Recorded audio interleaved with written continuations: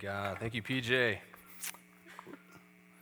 Before we get into the sermon, would you join me in a word of prayer? Well, God, we thank you for this time and space when we can turn our hearts and our minds towards you, Lord. We pray that you would come now with your Holy Spirit and open us up. God, help us to hear the words of love and comfort that you have for us always. But God, we also ask you to open us up to the ways that you're pushing us, that you're calling us to take a new step, to grow, to change, so that we can be the people that you have created us to be. God, we pray all of this in the name of your Son, who is the living Word. Amen. Well, I'm excited about this. We're starting a new sermon series today, and it's called Influencers, and exactly like it sounds, we're going to be talking about our God-given ability to influence the people around us in our lives, and how God calls us to make a difference and make an impact in the lives of people around us. But today, as we begin, I actually want to start in a slightly different place, and instead of thinking about our influence on others, I want to get us thinking about other people, the people around us, and their influence on us. Because as we're going to see in a few minutes, this has huge, huge implications for our faith and our growth in our faith.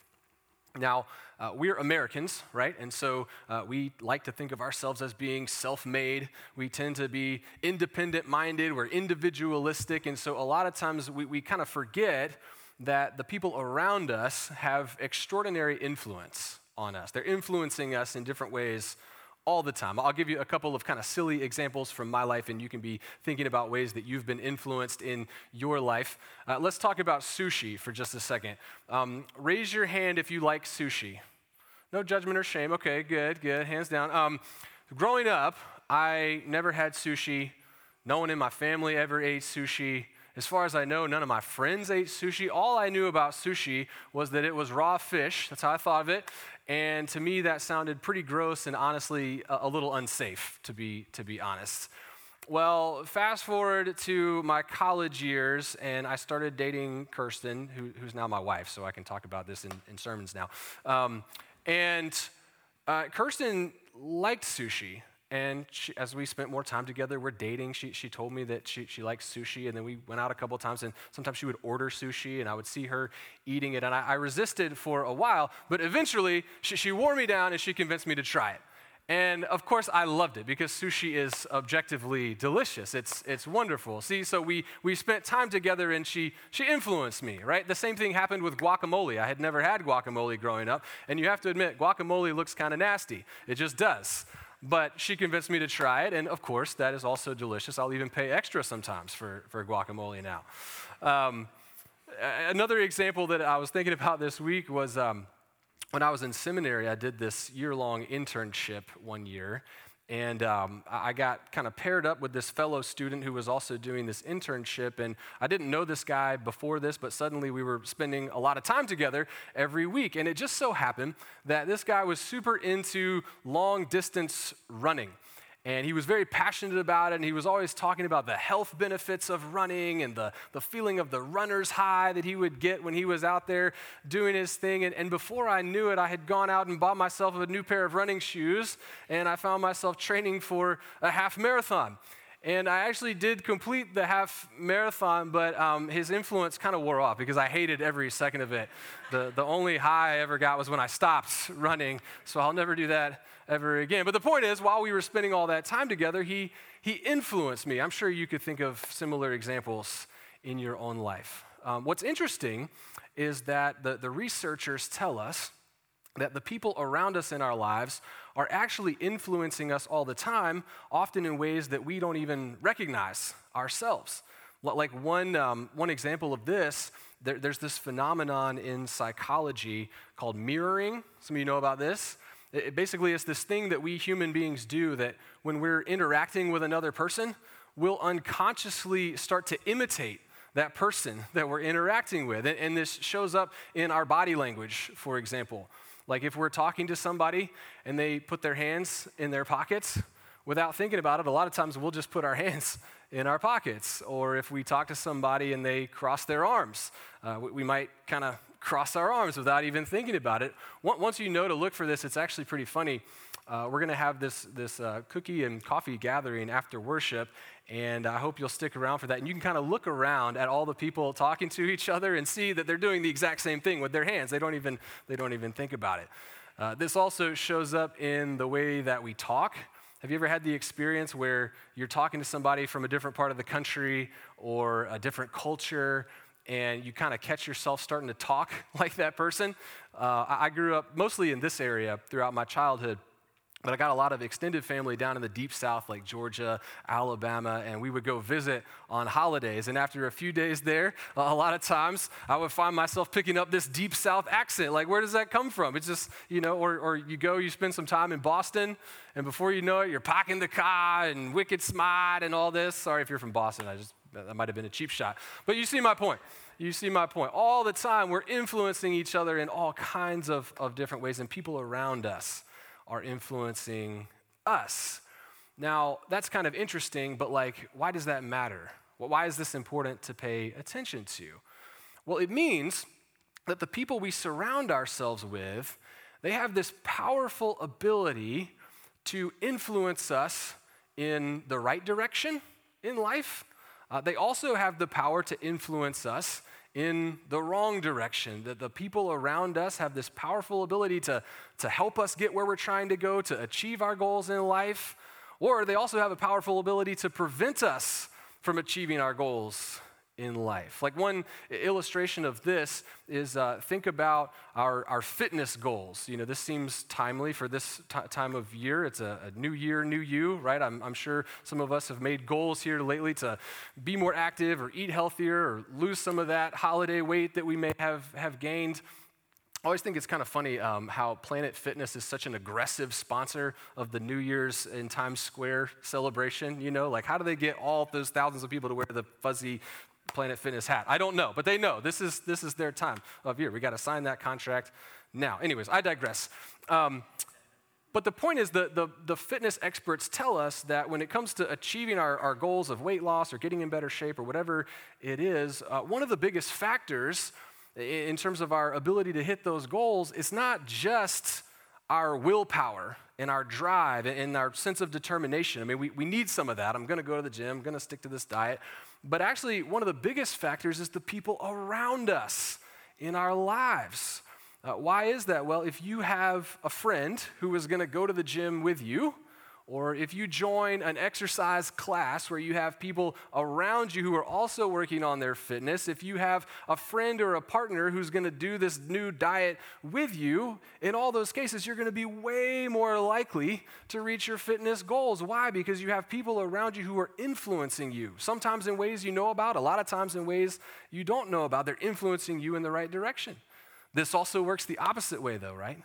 Like if you're the only person in your life who's working on your fitness, or if you have a group of friends and they're always trying to convince you to skip the gym so that you can come hang out instead, or if you have a partner who continues to bring home half gallons of ice cream from the grocery store, when your partner specifically asks you not to do that, this may or may not have happened in our house recently, then you're going to be that much more less likely to achieve your fitness goals, right? Because you've got people influencing you in the wrong direction. And of course, that's not just true for fitness things. That's true for just about every area of our lives. The people around us are always influencing us, and they have a powerful ability to influence in the right way or influence us in the wrong way.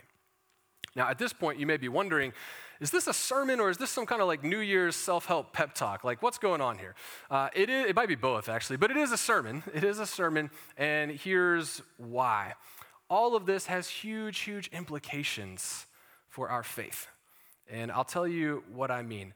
I'm guessing that if you're the kind of person that would come out to church on this beautiful Sunday morning, you're the kind of person that has a goal of growing in your faith, right? Or you might not put it in terms of a goal, but you have a desire to grow in your faith. You want to know God more. You want to trust God more. You want to be closer to God. Why? Because we trust and we believe that as we grow in our faith, we're going to have more love in our hearts. We're going to have more hope, more peace in our hearts. We want to grow in our faith. Well, what I want to remind you this morning is that if we want to grow in our faith, It's vitally important that we surround ourselves with people who can help us to do that, who can influence us in the right direction. And as it turns out, this is not just some sort of secular life hack or modern psychology. This is very biblical as well. This is a theme that runs throughout Scripture. And so there's a lot of different passages that we could have explored this morning, but I want us to focus in for a minute on this short passage that PJ read to us from Hebrews, because I think this sums it up really nicely. Now, just for a bit of context, Hebrews, some of you may know this, Hebrews is a book of the Bible, and it's in the New Testament. So we're in the post-Jesus era here, and we call Hebrews a book of the Bible, but really it's kind of more like this long, extended sermon. And scholars aren't exactly sure who originally wrote this sermon. There's some different theories out there. One theory is that it was written by a woman named Priscilla, that she was a ministry companion of the Apostle Paul, kind of an interesting theory. Nobody really knows, but what we do know is that this sermon was written in the first century, and it was written for people not so different from us. They were people who were trying and wanting to grow in their faith. And so in this part of Hebrews, the author, the preacher, is trying to help us figure out how we can do that.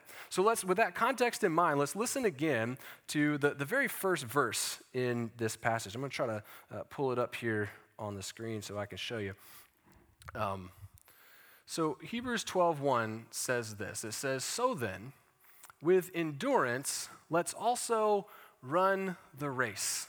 Let's run the race that is laid out in front of us." What race is it talking about? This is not like a literal race, thank goodness, because as I told you before, I don't like to run. But this is a metaphor. This is talking about our faith journey, that our growth in faith. We're talking about spiritual fitness, not physical fitness here. And then it goes on, and I love this phrase. It says, "Since we have such a great cloud of witnesses," a great cloud of witnesses surrounding us. Let's unpack that for just a second. What is it talking about? A witness, in our context today, we tend to think of witnesses like, we think of a courtroom and somebody up sort of testifying. But in this context, witness basically just means a person of faith. Another person of faith who is also on this journey of following Jesus, who is also trying to grow in their faith. And then what's a cloud here? It's not talking about a literal cloud. It's just a metaphor. It's a metaphor for being completely surrounded, because that's what clouds do. Kirsten and I were taking a trip recently, and we were on a plane, and we were getting ready to take off, and it was a cloudy, rainy day. And the plane took off, and we started gaining altitude, elevation, and we got up to the point where we were right at the same level as these big clouds. Well, what happened when the plane got to the cloud? Did it bounce off the cloud? No.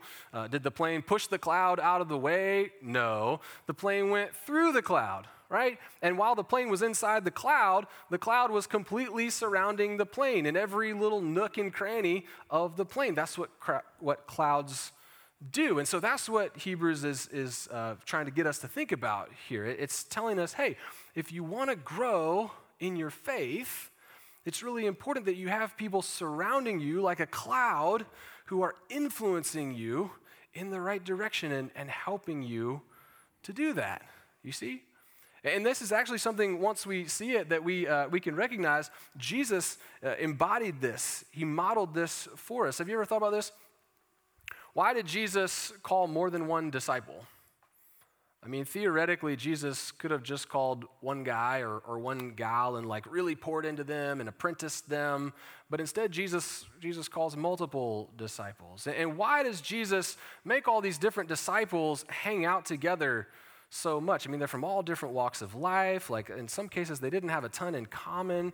Jesus makes them hang out together. Why did Jesus invent this community called the church? Well, it's because Jesus knows about us human beings that we are very influenceable. We are easily influenced, and that can be a negative thing, but it can also be a really positive thing. Jesus wants us to be surrounded by a great cloud of witnesses who can influence us and help us to grow and make progress in our own faith journey. My guess would be that if you've been following Jesus for any length of time, you probably know this from your own experience, if you think back. Like, think about a time in your life when you felt like you were really growing in your faith. Think about a time in your life when you feel like you had a deep trust in God, that you were learning more and more about God, you felt a connection with God. If you can think about a time like that, my guess would be that some of us would say, yeah, that was a time in my life when I was really active in my church community, that I was coming to worship on a regular basis, and that was a big part of my life. Or we might say, yeah, that I remember feeling that way, and it was a time when I was in a great Bible study or a small group that I was a part of. Or we might say, it was when I was younger, I was in my church's youth group and I was very active, or a campus ministry in college, or I went on this mission trip that was very transformational. In all of these cases, part of the dynamic there is we were in a community. We were surrounded by this great cloud of witnesses. Whether we realized it or not, we had people in our life who were influencing us in the right direction.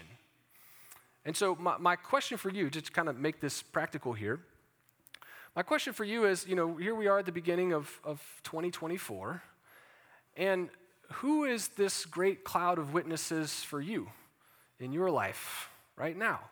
Who are those people around you right now that are influencing you, helping you to grow in your faith?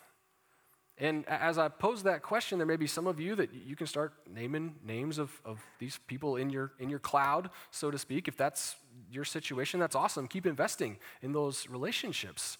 But you may be sitting there thinking to yourself like, wow, I don't know that I have a cloud of witnesses. Maybe not a great cloud of witnesses.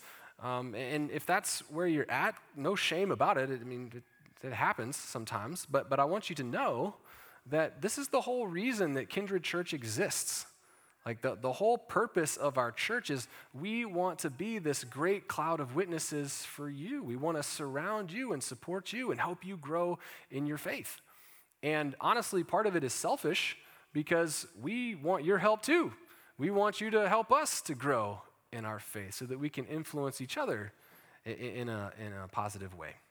And so my encouragement for you, if you're not already involved with us at Kindred Church, this is the perfect time to take a new step, get involved. If you've been coming to Kindred for a while and you're kind of not fully involved, you're sort of holding us at arm's length, this new year is a great time to take a new step and get involved. Well, what does that look like? It's going to look different for each of us. We're all in different places in our journey. We're in different places in our relationship to church, but just a few suggestions that if you're not already in the habit of coming to worship on a regular basis, that's a great place to start.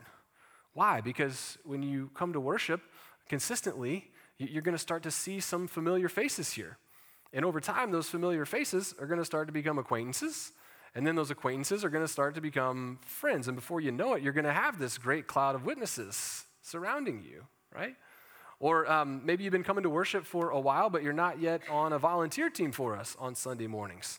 Maybe now's a good time to jump onto a volunteer team. You could reach out to me, reach out to Candace. We'll be happy to tell you more about that ministry and how you might fit in. But if you join a volunteer team, what's going to happen? Well, we're going to put you on this team of people that you're going to be working together with on a regular basis. And as you work together with those folks, you're going to become friends. You're going to start to care about them. They're going to start to care about you. You're going to have this great cloud of witnesses surrounding you all of a sudden, right? Or similarly, if you're not in a small group with us, now's a great time to jump into a small group. We've got 2 new groups that are getting ready to start next week. There's information in your bulletin today about how to sign up for a group. If you join a small group, what's going to happen? Well, on day 1, you're going to immediately have this group of people in your life that you can pray with, that you can read scripture with and get to know God better in that way. You're going to have this group of people that you can have discussions with about life and about where is God showing up in your life. You'll have this great cloud of witnesses. And so to recap here, if you want to grow in your faith this year, make sure that you've got people in your life who are helping you to do that. And if you have that cloud, you are going to grow in your faith. And that means you are going to have more love in your heart, more peace in your heart, more hope in your heart. So figure out what this means for you. And make a plan, I encourage you, and surround yourself with a great cloud of witnesses. Let me pray for us. Oh, gracious God, we thank you for this reminder today, Lord, because in the hustle and bustle of our lives, we tend to forget just how influenceable we are, God. And we are modern Americans, and we think that in so many ways we're charting our own path. But what we know is that the people around us have an incredible influence on the direction that we're going. And so, God, we pray that you would help us to surround ourselves with folks who can get us to where you want us to go in life, Lord. For those of us who need to take a new step in this season, we pray that you would clarify for us what that step is, and God, give us the wisdom and give us the courage to take that new step. Lord, we thank you for the gift of church, that we're not in this alone as we seek to follow you, God, but we have these companions that you've called us together with, who are traveling in the same direction, who are sharing the journey with us, Lord. Help us to lean on one another so that we can help each other to grow in all the ways that you're calling us to grow. And we pray all of this in your name, Jesus.